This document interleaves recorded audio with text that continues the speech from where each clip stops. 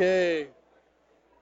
Good morning, good morning, good morning. Let's get this going. I know you're all chatty Cathy, but we're going to get in the Bible.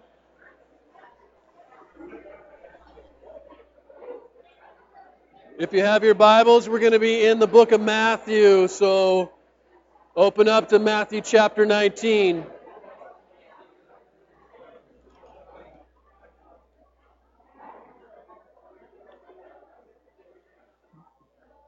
If you are new, welcome. My name is Sam, and I have the joy of getting to preach a lot. We go straight through books of the Bible, and right now we're in the book of Matthew. We will continue to go through the book of Matthew. There will not be a special Easter sermon. It will be wherever we are in Matthew, and trust God's providence has put us there. But give you a little clue, every sermon is about the same thing, Jesus. So there's absolutely no variation in that. But we are in Matthew chapter 19 today, and we will be in verse 16 and finish the chapter. And then in Matthew 20 next week, we'll be close to aligning with Easter, sort of. By the time you get to Matthew 21, that is the triumphal entry, which is obviously Palm Sunday, which I think is 2 Sundays away. The back half or back third of the book of Matthew is about Jesus in Jerusalem. And so we're at a time, as we're going through the story that Matthew presents, where he's just about to go into Jerusalem. So Matthew 19, verses 16 to 30, here's what God's Word says. And behold, a man came up to him, saying, Teacher, what good deed must I do to have eternal life? And he said to him, Why do you ask me about what is good? There is only one who is good. If you would enter life, keep the commandments. And he said to him, Which ones? And Jesus said, You shall not murder, you shall not commit adultery, you shall not steal, you shall not bear false witness, honor your father and mother, and you shall love your neighbor as yourself. And the young man said, All these I have kept, what do I still lack? And Jesus said to him, If you would be perfect, go, sell what you possess and give to the poor, and you'll have treasure in heaven, and come, follow me. When the young man heard this, he went away sorrowful, for he had great possessions. And Jesus said to his disciples, Truly I say to you, only with difficulty will a rich person enter the kingdom of heaven. Again, I tell you, it's easier for a camel to go through the eye of a needle than for a rich person to enter the kingdom of heaven. When the disciples heard this, they were greatly astonished, saying, Who then can be saved? But Jesus looked at them and said, With man this is impossible, but with God all things are possible.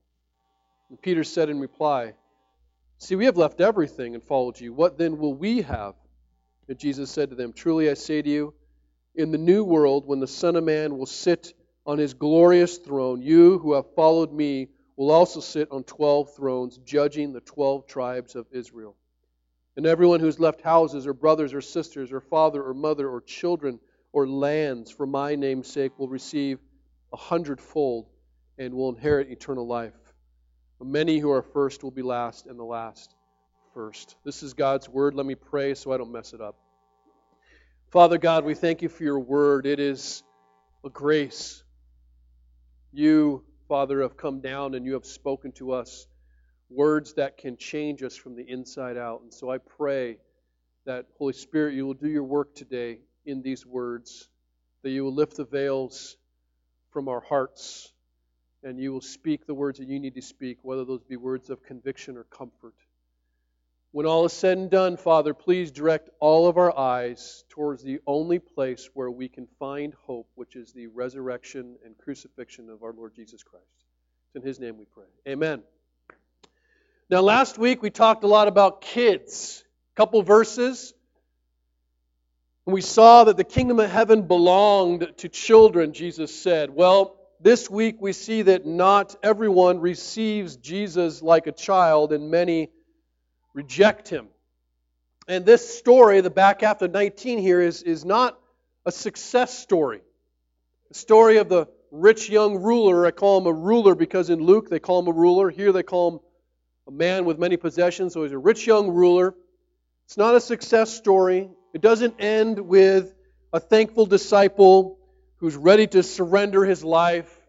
The story ends with a really sorrowful rich dude who is enslaved to his stuff. And just as anyone maybe last week who's not a parent might have been tempted to dismiss a sermon about kids, those who do not consider themselves rich will be tempted to dismiss these words to this rich young ruler. Though we live in one of the wealthiest states of one of the wealthiest nations in the history of the world, few of us believe we're actually rich, which is completely wrong. We're all very wealthy, comparatively speaking, though we always know there's someone more wealthier than us. But the truth is, Jesus is addressing in Matthew chapter 19 things like marriage and children and money or possessions, not to make us better spouses, though I certainly think he hopes for that, not to primarily make us better parents or even better stewards of our stuff. He's trying to address a particular problem in our hearts that's often made manifest in all those situations. Here, Jesus is challenging some really fundamental questions about discipleship, namely this: how does anyone become a disciple? How does anyone become a Christian? And what does it actually mean to live as a Christian? This passage surprised me because I've read this passage many times, and I found it to be one of, if not the most gospel-rich passage in Matthew. It's not just about money, as we'll see. But the interesting thing is, and we always have to look at the story in the context of the larger picture or the larger story, whether it be chapter in the book and then the whole story of God, but it couldn't be any more different than the previous story we read last week. Children, as we saw, were being brought to Jesus because infants aren't going to bring themselves to Jesus. As those infants come to Jesus, they bring absolutely nothing but drool and cooing. And they are the ones whom Jesus says the kingdom belongs to, and they're the ones who receive a blessing and a prayer and a touch from Jesus. Then you have the rich young ruler that we see in this passage who brings himself to Jesus. He comes with a resume of good works, and he rejects Jesus' invitation. And the disciples' reaction to these different people couldn't be any more different. We saw last week as moms and dads bring their babies and their kids to Jesus, they're viewed as unimportant, kind of interruptions in the way. Jesus is too busy, and they rebuke them. Like, leave Jesus alone. And yet, when the rich young ruler comes up, they do nothing to hinder his way to Jesus. Oh, please. Clearly you're important. Clearly you're of means. You should talk to Jesus. Don't let us stop you.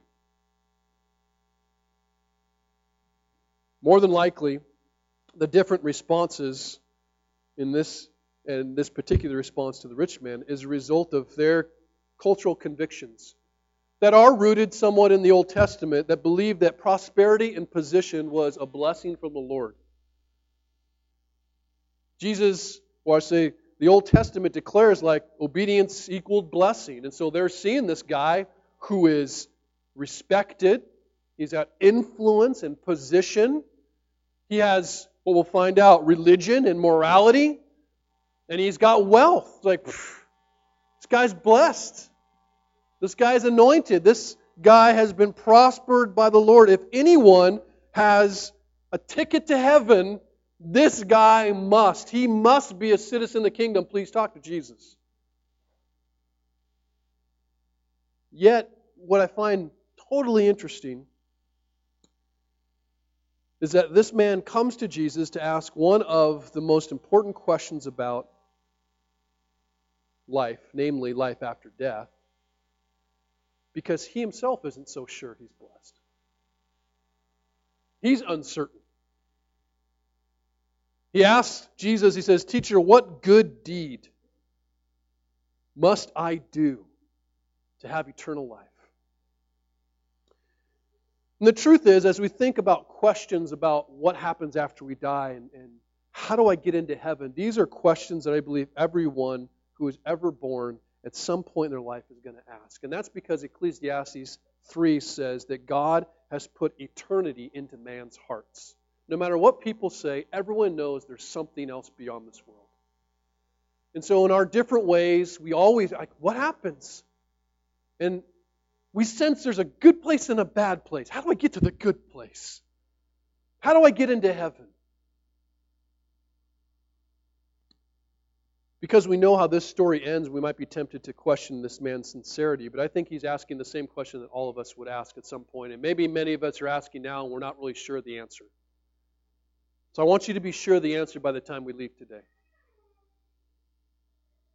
Unfortunately, he asked the wrong question, or perhaps the right question the wrong way.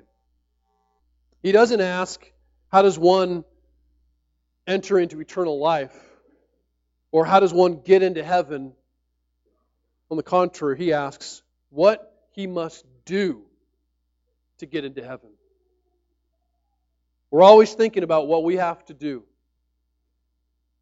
I think the greatest hindrance to eternal life is a heart that wants to do for Jesus versus a heart that wants to be with Jesus. The greatest hindrance to eternal life is a heart that wants to do for Jesus versus a heart that wants to be with Jesus. He approaches eternal life as if it's real estate to be purchased, or something to be possessed by his own effort or merit or money. You just kind of sense like, okay, Lord, how much is it going to cost me? I want one. Here's the checkbook. Just name your price. He views eternal life like a final acquisition, an extra blessing to enhance his already awesome kingdom. But what Jesus is going to reveal to him and to all of us, and I say all of us because whenever we read stories about Jesus, we're tempted to think we're Jesus in the story, which is a mistake. Then we're tempted to think of what the best case scenario person other than Jesus is in there. No, we are the red-shirted Star Trek guy that's going to die. We are the rich man here. Okay? This is us. The worst person in the story, where our hearts tend to wander. Jesus is going to reveal that the kingdom of heaven is not an extra blessing upon your already awesome kingdom. That it's actually an all-encompassing surrender of that kingdom that right now you find so valuable. But before he does that, Jesus answers his question. The man had asked, what good deed must he do? And before he actually answers it, he asks him a question. He says, why do you ask me about what is good? In Luke, possibly in Mark as well, the man approaches and says, good teacher. And he's like, why are you calling me good? There's only one who is good, and that is God. It's really a rhetorical question. What's a rhetorical question? A rhetorical question is one where the answer is obvious.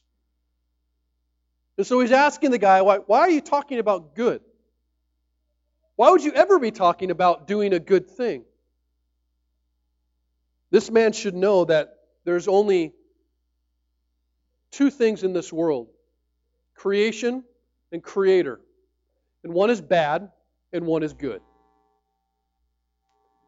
He says, or the Bible says in Psalm 14, which is actually quoted by Paul in Romans 3, something that may shock you, it may be familiar to you, but I think it's something that we need to remind ourselves of constantly. And that is this. It says, the fool says in his heart that there is no God. They are corrupt. They do abominable deeds. There is none who does good. None who does good. Let's continue.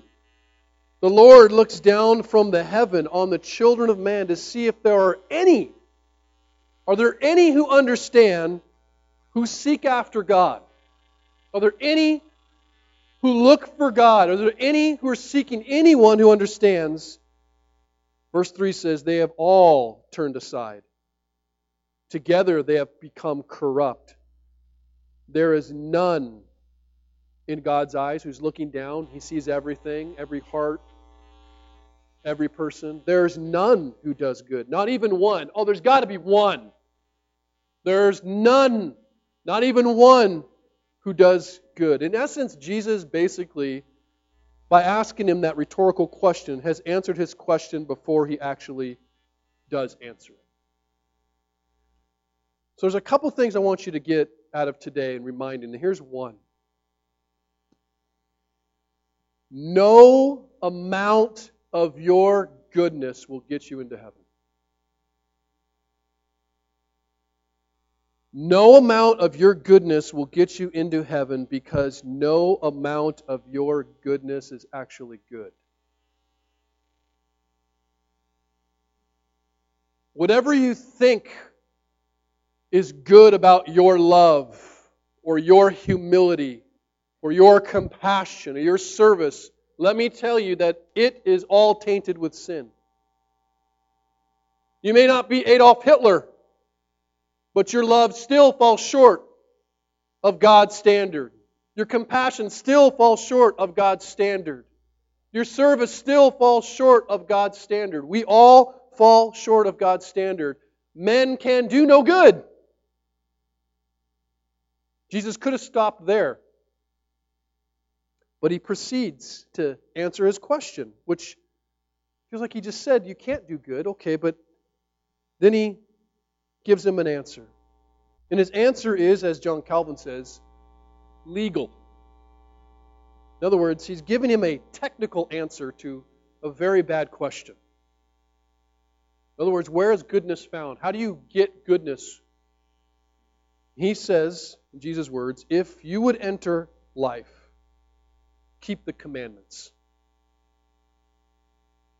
Obey the commandments. And Jesus' answer is probably too unbelievable for the skeptic, and probably too concrete for those who are spiritually mystical, right? Goodness, quite simply, is found in obedience to God's commands. If you want to be good, obey God's commands. Okay. Here's a news flash. We suck at obeying His commands. All of us. We can't do it. Like Jesus said something He can't do, but He's going to argue otherwise. Jesus basically says, look, in order to enter into heaven, you must perfectly satisfy my law. Perfectly.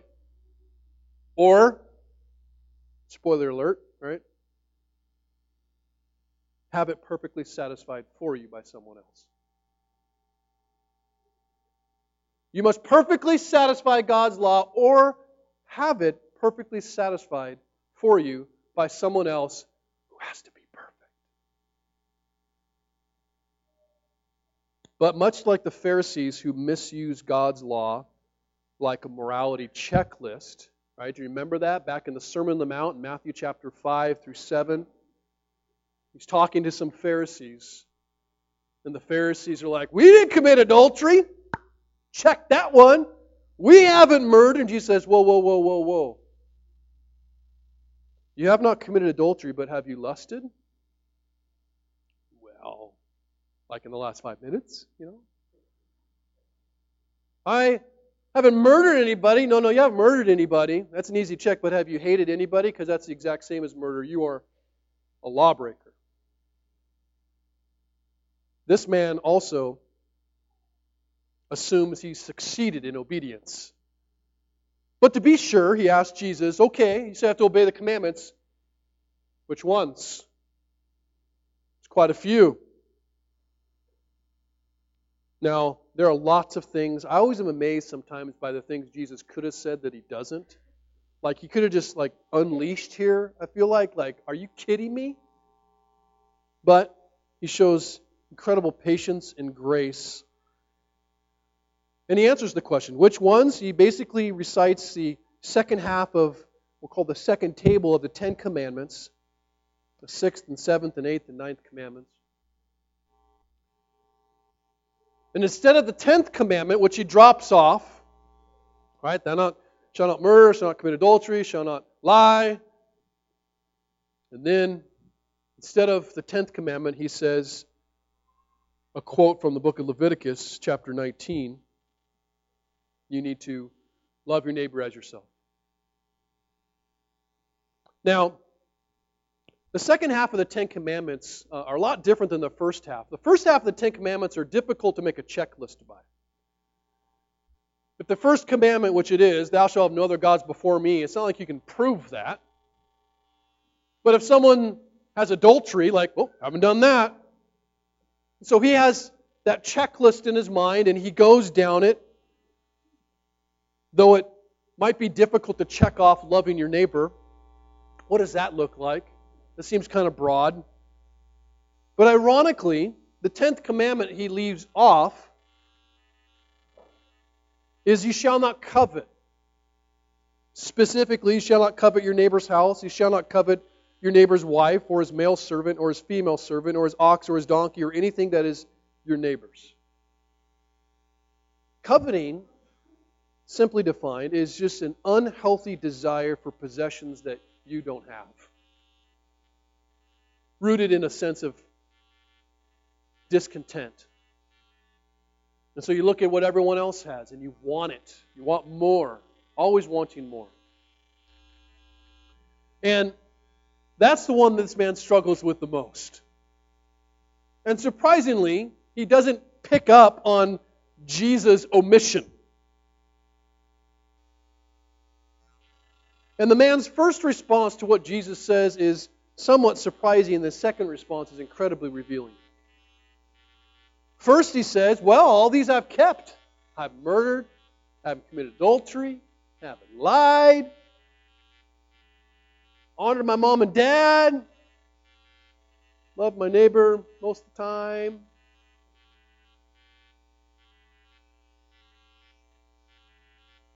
His answer is pretty surprising because he seems pretty unaware that he's sinful and he thinks pretty highly of himself. But what is most revealing is his next statement.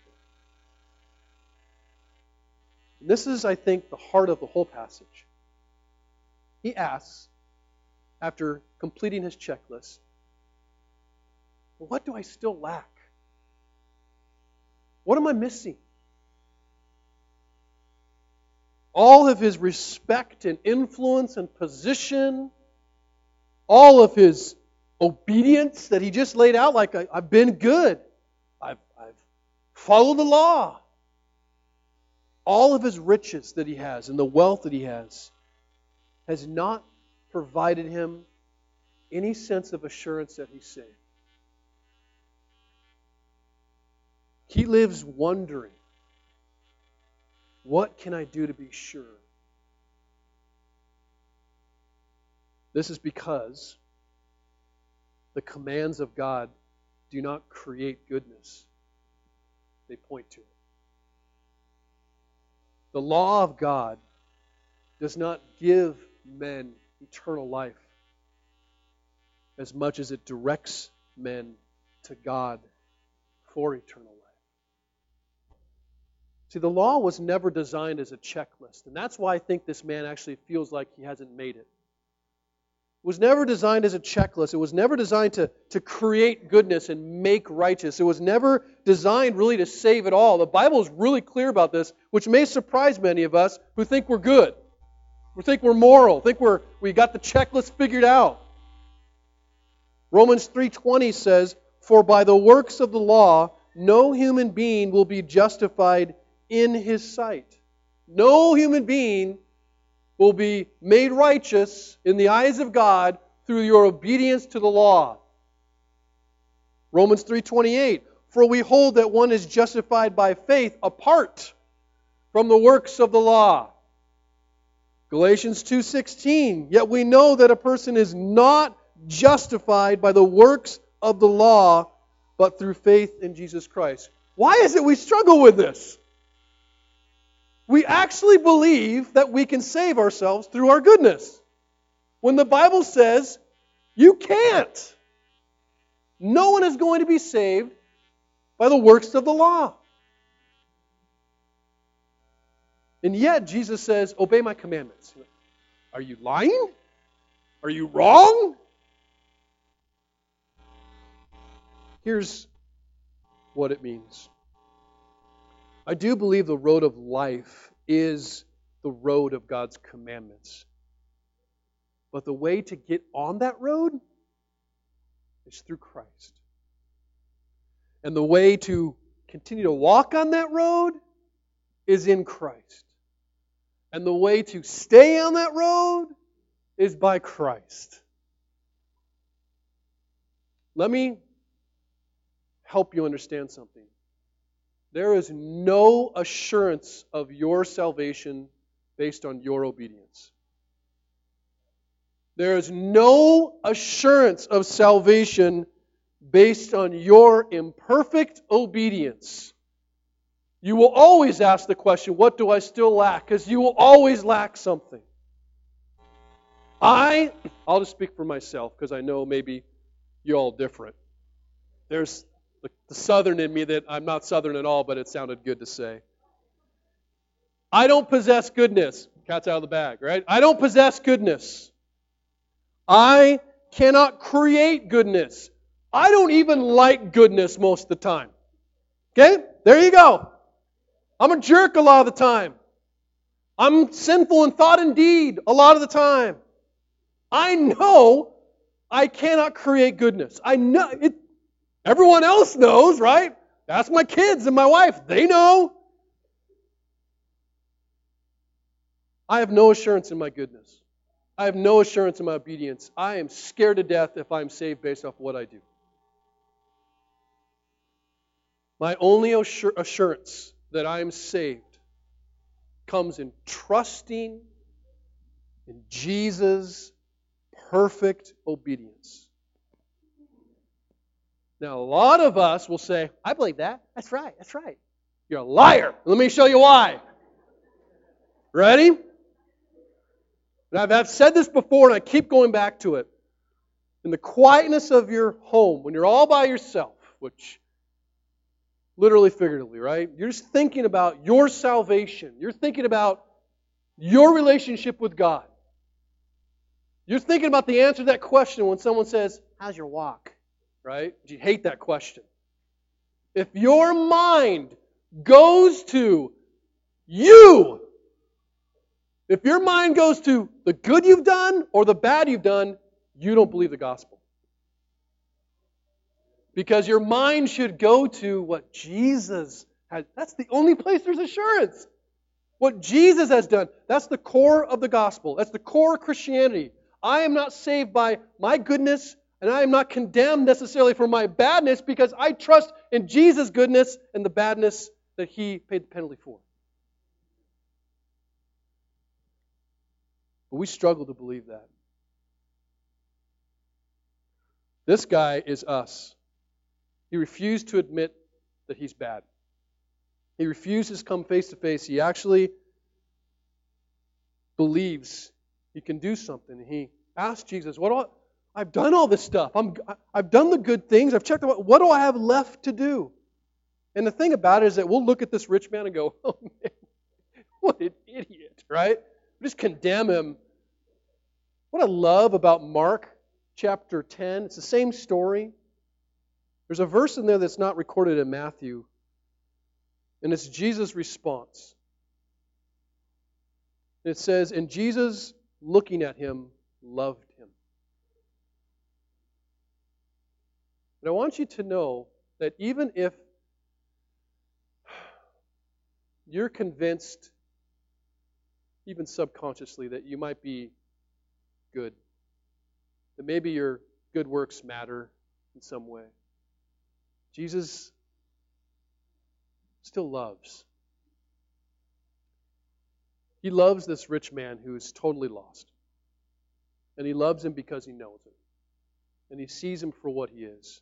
See, the world sees a man who is respected and religious and rich But Jesus sees a man who is very lost, very broken, and very enslaved to a prison that he probably doesn't even see himself. So he tells him, out of love, here's what you can do to be mature, to be perfect, to find life. He says, sell and give everything you have away, and then follow me.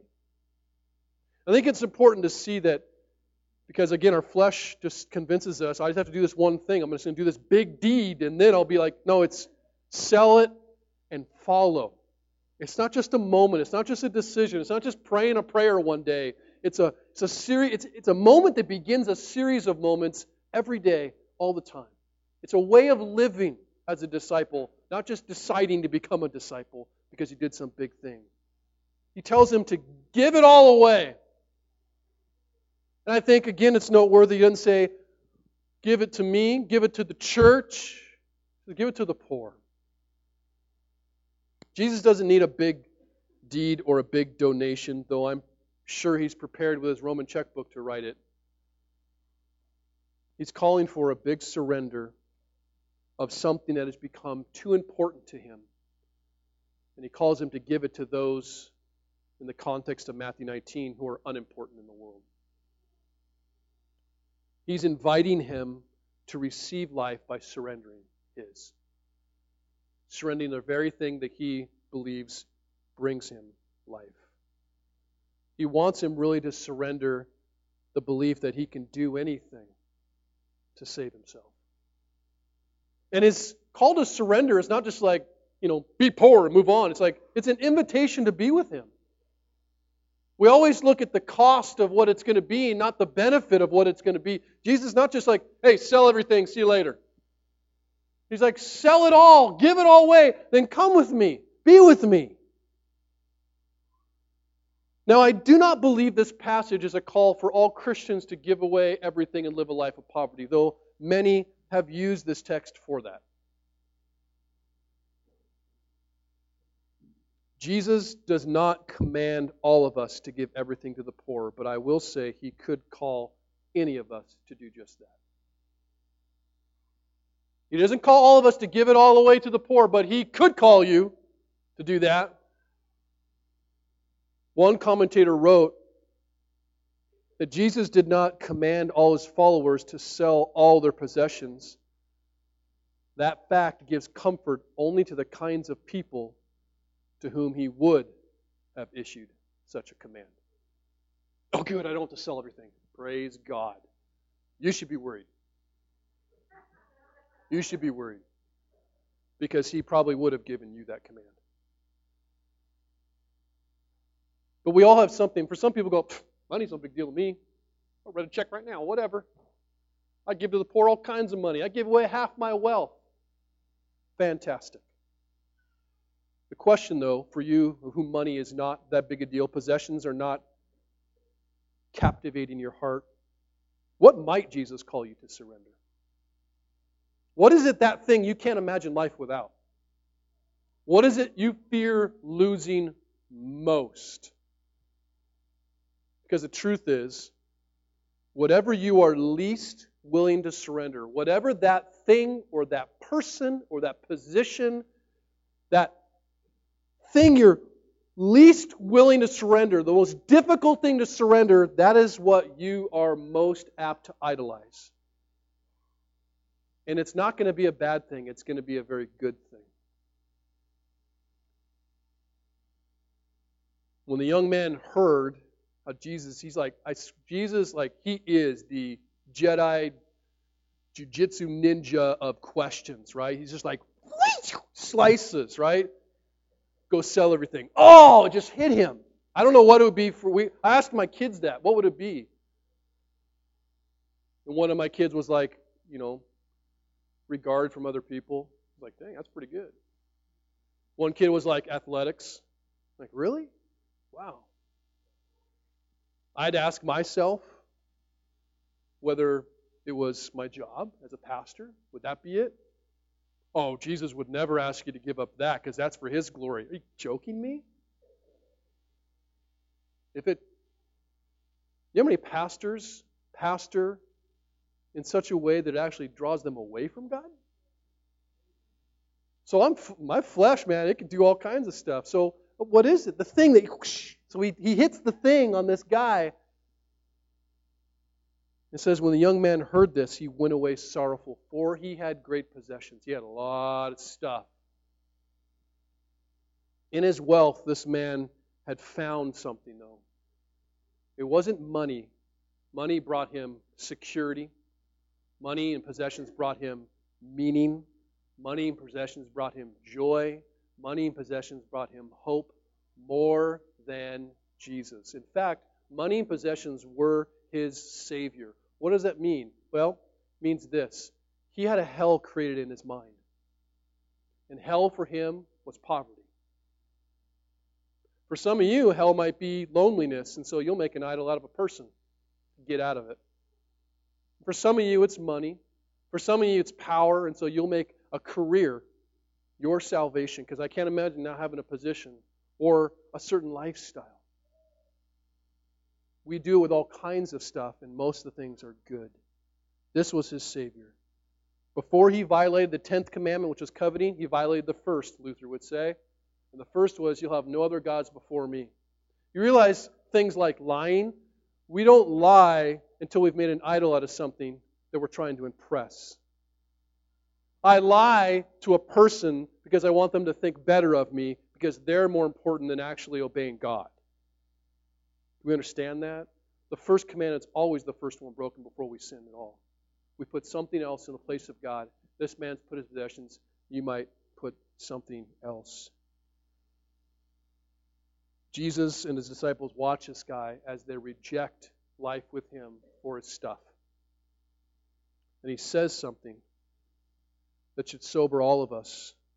He says it's easier for a camel to go through the eye of a needle than for a rich person to enter the kingdom of heaven. Camel was the biggest animal they had.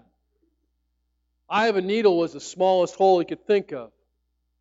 Some scholars talk about how there was a gate in Jerusalem and all this. I don't believe that. I think Jesus is metaphorically making a picture here to say this. It's near impossible. It is impossible for a rich man like this to enter the kingdom of heaven. He is not saying wealth is evil, but he is saying wealth is incredibly dangerous. It does something to our hearts unlike anything else. Why do I think that? Well, he didn't say it's impossible for a drunkard to enter the kingdom of heaven. He didn't say it's impossible for an adulterer to enter the kingdom of heaven. He didn't say a lot of things he could have said. He said it's impossible for a rich man to enter the kingdom of heaven. That fact, especially living in America, right? America, where most of us believe, if we're honest, which we're not, but if we're honest, a little more money will get me out of this problem. If I had a little bit more, I could help someone else. We'll make it sound really noble. I could help somebody get out of their problem. A little more money, though, would be helpful. A little richer. What this should caution us to is that we should actually be motivated to avoid wealth. To be intentional about not loving it in order to protect our hearts from the idolatry that comes from it. As I said, no one ever considered themselves wealthy or greedy for that matter. Very few of us believe that we're actually rich. But those of us who do, I think we should ask ourselves a little bit, is my elevation, this thing that's important to me, and you could put wealth there, you could put family there. We idolize our families? Oh yeah, we do. You could put your job there, whatever. Ask yourself this. Is that thing that you have convinced yourself is so important, its position in your life, is it drawing you closer to God or taking you further away? Is it drawing you closer to God's people or taking you further away? Is it making you more on mission or taking you further away? Because if it's taking you further away in any of those three things, it is an idol. And I don't care how good it is.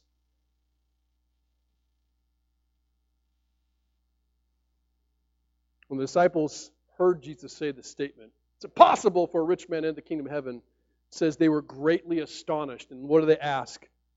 Who then can be saved? Right? Because what's their view? Their view is like, dude, this guy's got it all, and he has it from the Lord. He's got respect. He's got religion. He's got wealth.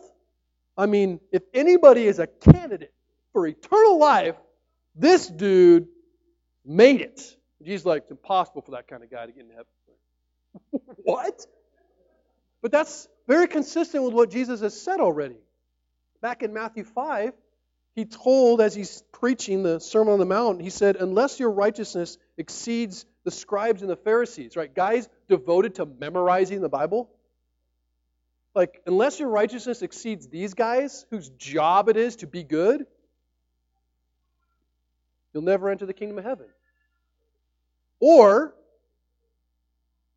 in Matthew 7, the scariest passage in the New Testament, not everyone who says to me, Lord, Lord, will enter the kingdom of heaven, but the one who does the will of my Father who is in heaven. On that day, many will say to me, Lord, did we not prophesy in your name, cast out demons in your name, and do mighty works, good things for you? And he says, I never knew you.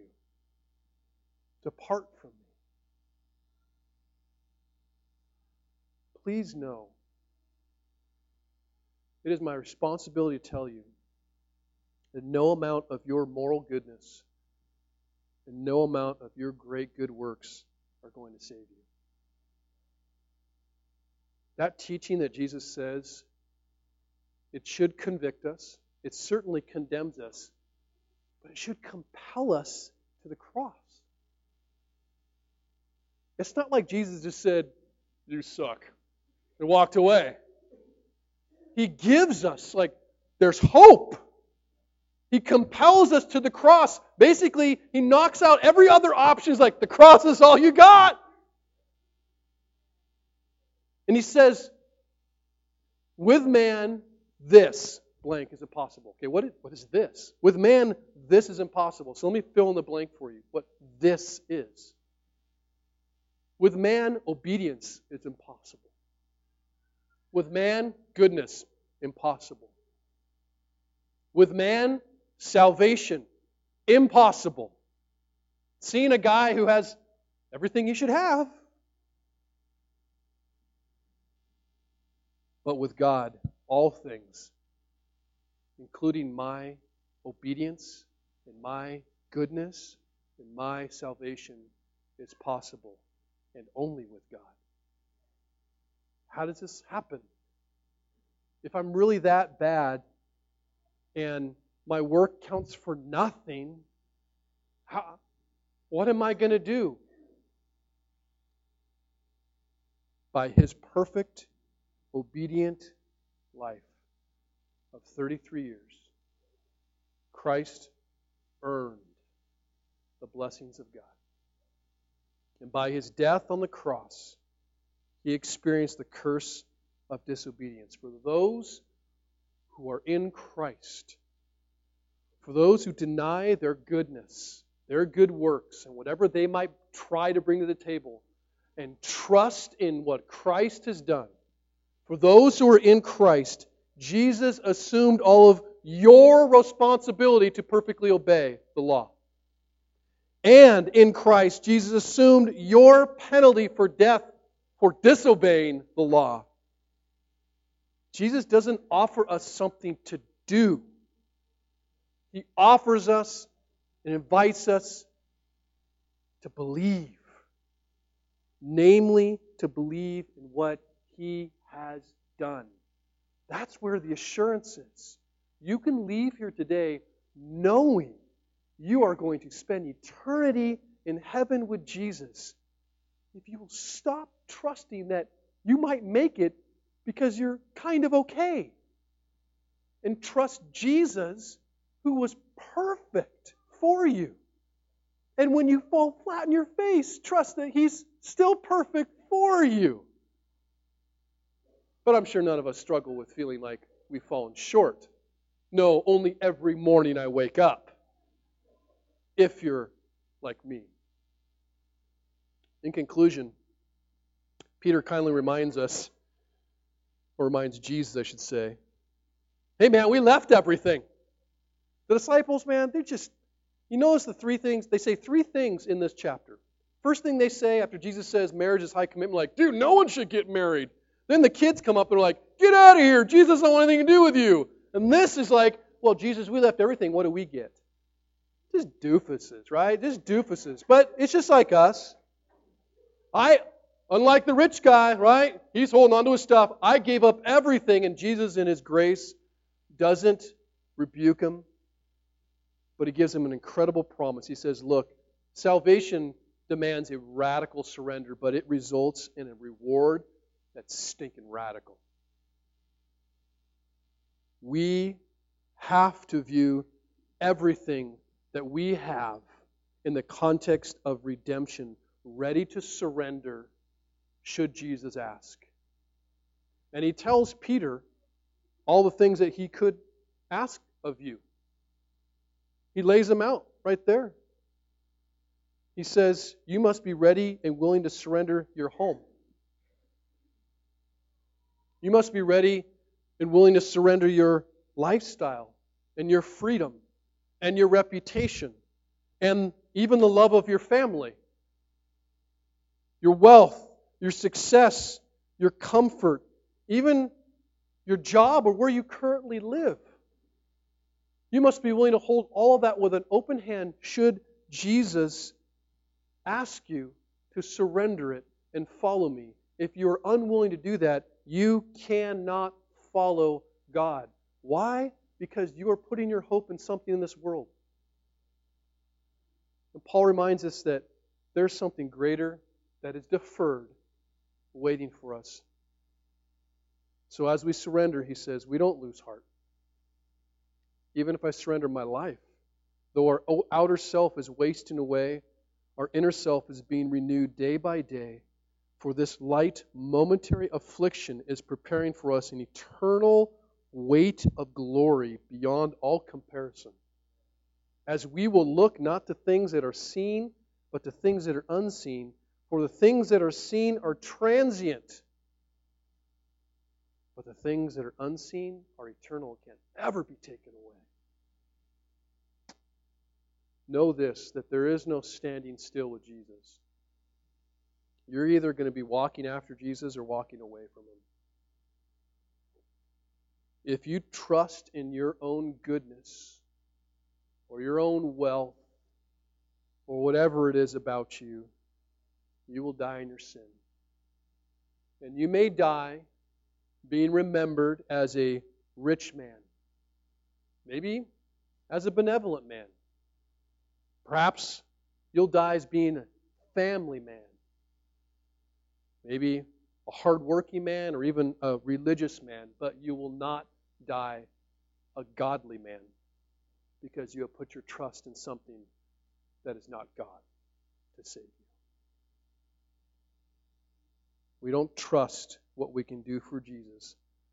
We trust in what He has already done for us. We come to the table every Sunday, and you're coming to the table, my fear is it becomes routine to you. This is a reminder and an assurance of your salvation.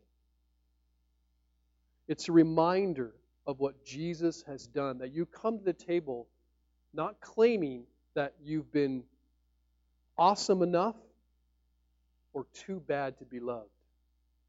You come with the assurance and reminder that Jesus has done it all. You proclaim by your participation that I believe and trust Jesus' obedience is reason I am saved. Therefore, as we come and we remember like, oh my gosh, I just had a horrible week. The accuser was going crazy. I am just a broken jerk. And Jesus says, oh yeah, I already knew that. I told you you weren't good. Trust in my goodness. We go, oh yes, praise Jesus. And for those who come and go, I've been pretty awesome this week. Prayed my prayers, read my Bible, helped the old ladies, fed the poor. Jesus comes, remember the cross. That's how bad you are. Don't forget that. But don't forget that Jesus says, but I love you, and I'm willing to die for you, and to forgive you. You don't have to leave here. You don't have to leave here unassured that you're not going to heaven. You just must confess with your mouth that Jesus is Lord and believe in your heart God raised him from the dead, that he lived the life that you should have lived, and died the death that you should have lived in your place. And he rose from the dead to prove that he was who he said he was. And his resurrection, in many ways, is God's receipt that says, paid in full, just believe. Just believe. Let's pray. Father God, we come before you. I pray honest about who we are. Do not let us be fooled like the rich man was fooled about himself. Lord, we cannot do any good deed to impress you. We cannot do any good deed to get your approval. We cannot do any good thing to save ourselves. And that is why your Son came to do everything we were supposed to do in our place. And then he did more than that. He died because of our failure. Thank you for loving us. Thank you for pursuing us. Thank you for forgiving us. Remind us, Lord, that we are not to despair in our brokenness, but to look to the cross. And we are not to boast in our awesomeness, but to look at the cross. And we are to sing, and we are to give whatever you ask us to give. Surrender our entire life to you because your Son gave his life for us. Thank you, Jesus. Praise you, Jesus. Bless you, Jesus. Come again, Jesus, and save us from this screwed up world. It's in your name we pray and hope. Amen.